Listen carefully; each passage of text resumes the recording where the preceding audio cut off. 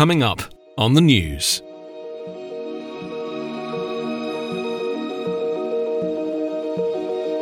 Lawmakers weigh up options to try to block a no-deal Brexit.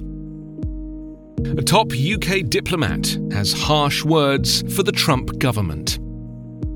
And Deutsche Bank is to slash 18,000 jobs in a sweeping restructuring. It's Sunday, July 7. I'm Anthony Davis.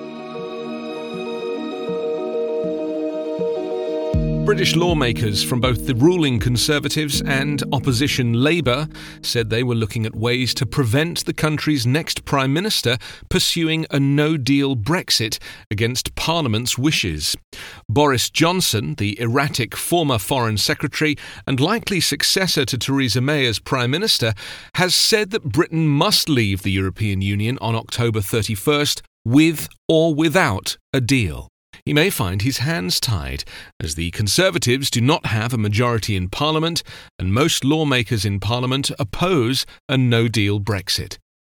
Theresa May's Brexit deal was rejected 3 times by Parliament due to rebellions within her own party and opposition to it from Northern Ireland's Democratic Unionist Party, who prop up the Conservative government. Labour's trade spokesman, Barry Gardiner, said his party would call a no-confidence vote in the government when it believed enough Conservatives would support it.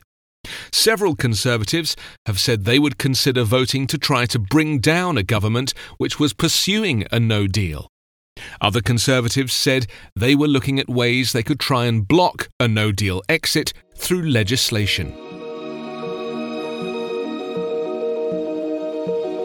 Britain's ambassador to the United States described Donald Trump's administration as dysfunctional, clumsy, and inept, as leaked by a tabloid newspaper, citing a series of confidential memos.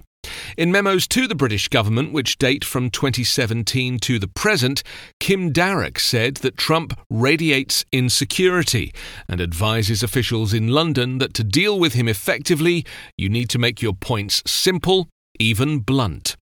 We don't really believe this administration is going to become substantially more normal, less dysfunctional, less unpredictable, less fraction-riven, less diplomatically clumsy and inept, he wrote in one memo, according to the newspaper.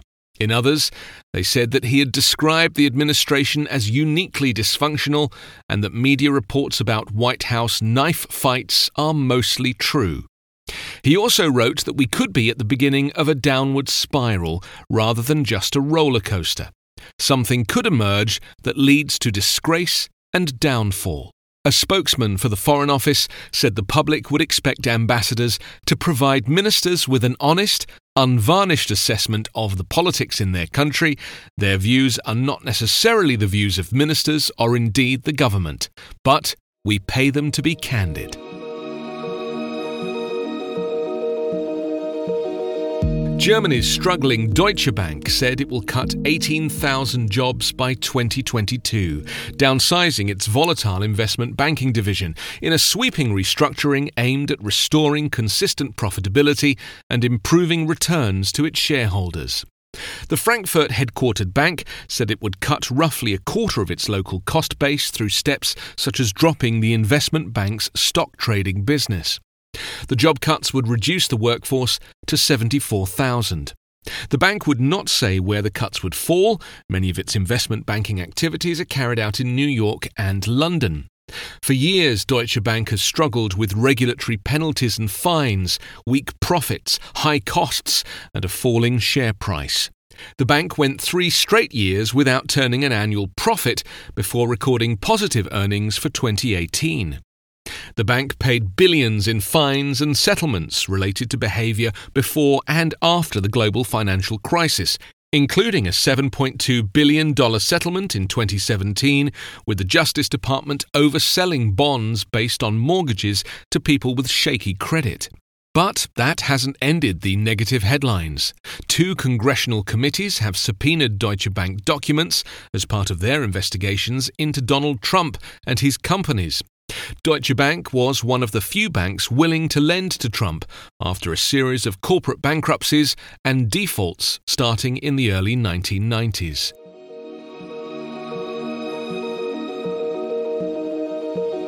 You can subscribe to The News by clicking subscribe on your podcast app or ask your smart speaker to play The News podcast. The News is an independent production delivering verified, factual, and truthful world news daily. This is the story of the one. As a maintenance engineer, he hears things differently. To the untrained ear, everything on his shop floor might sound fine, but he can hear gears grinding or a belt slipping.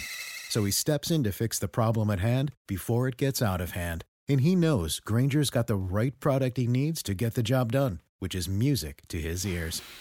Call, click Grainger.com, or just stop by. Grainger, for the ones who get it done.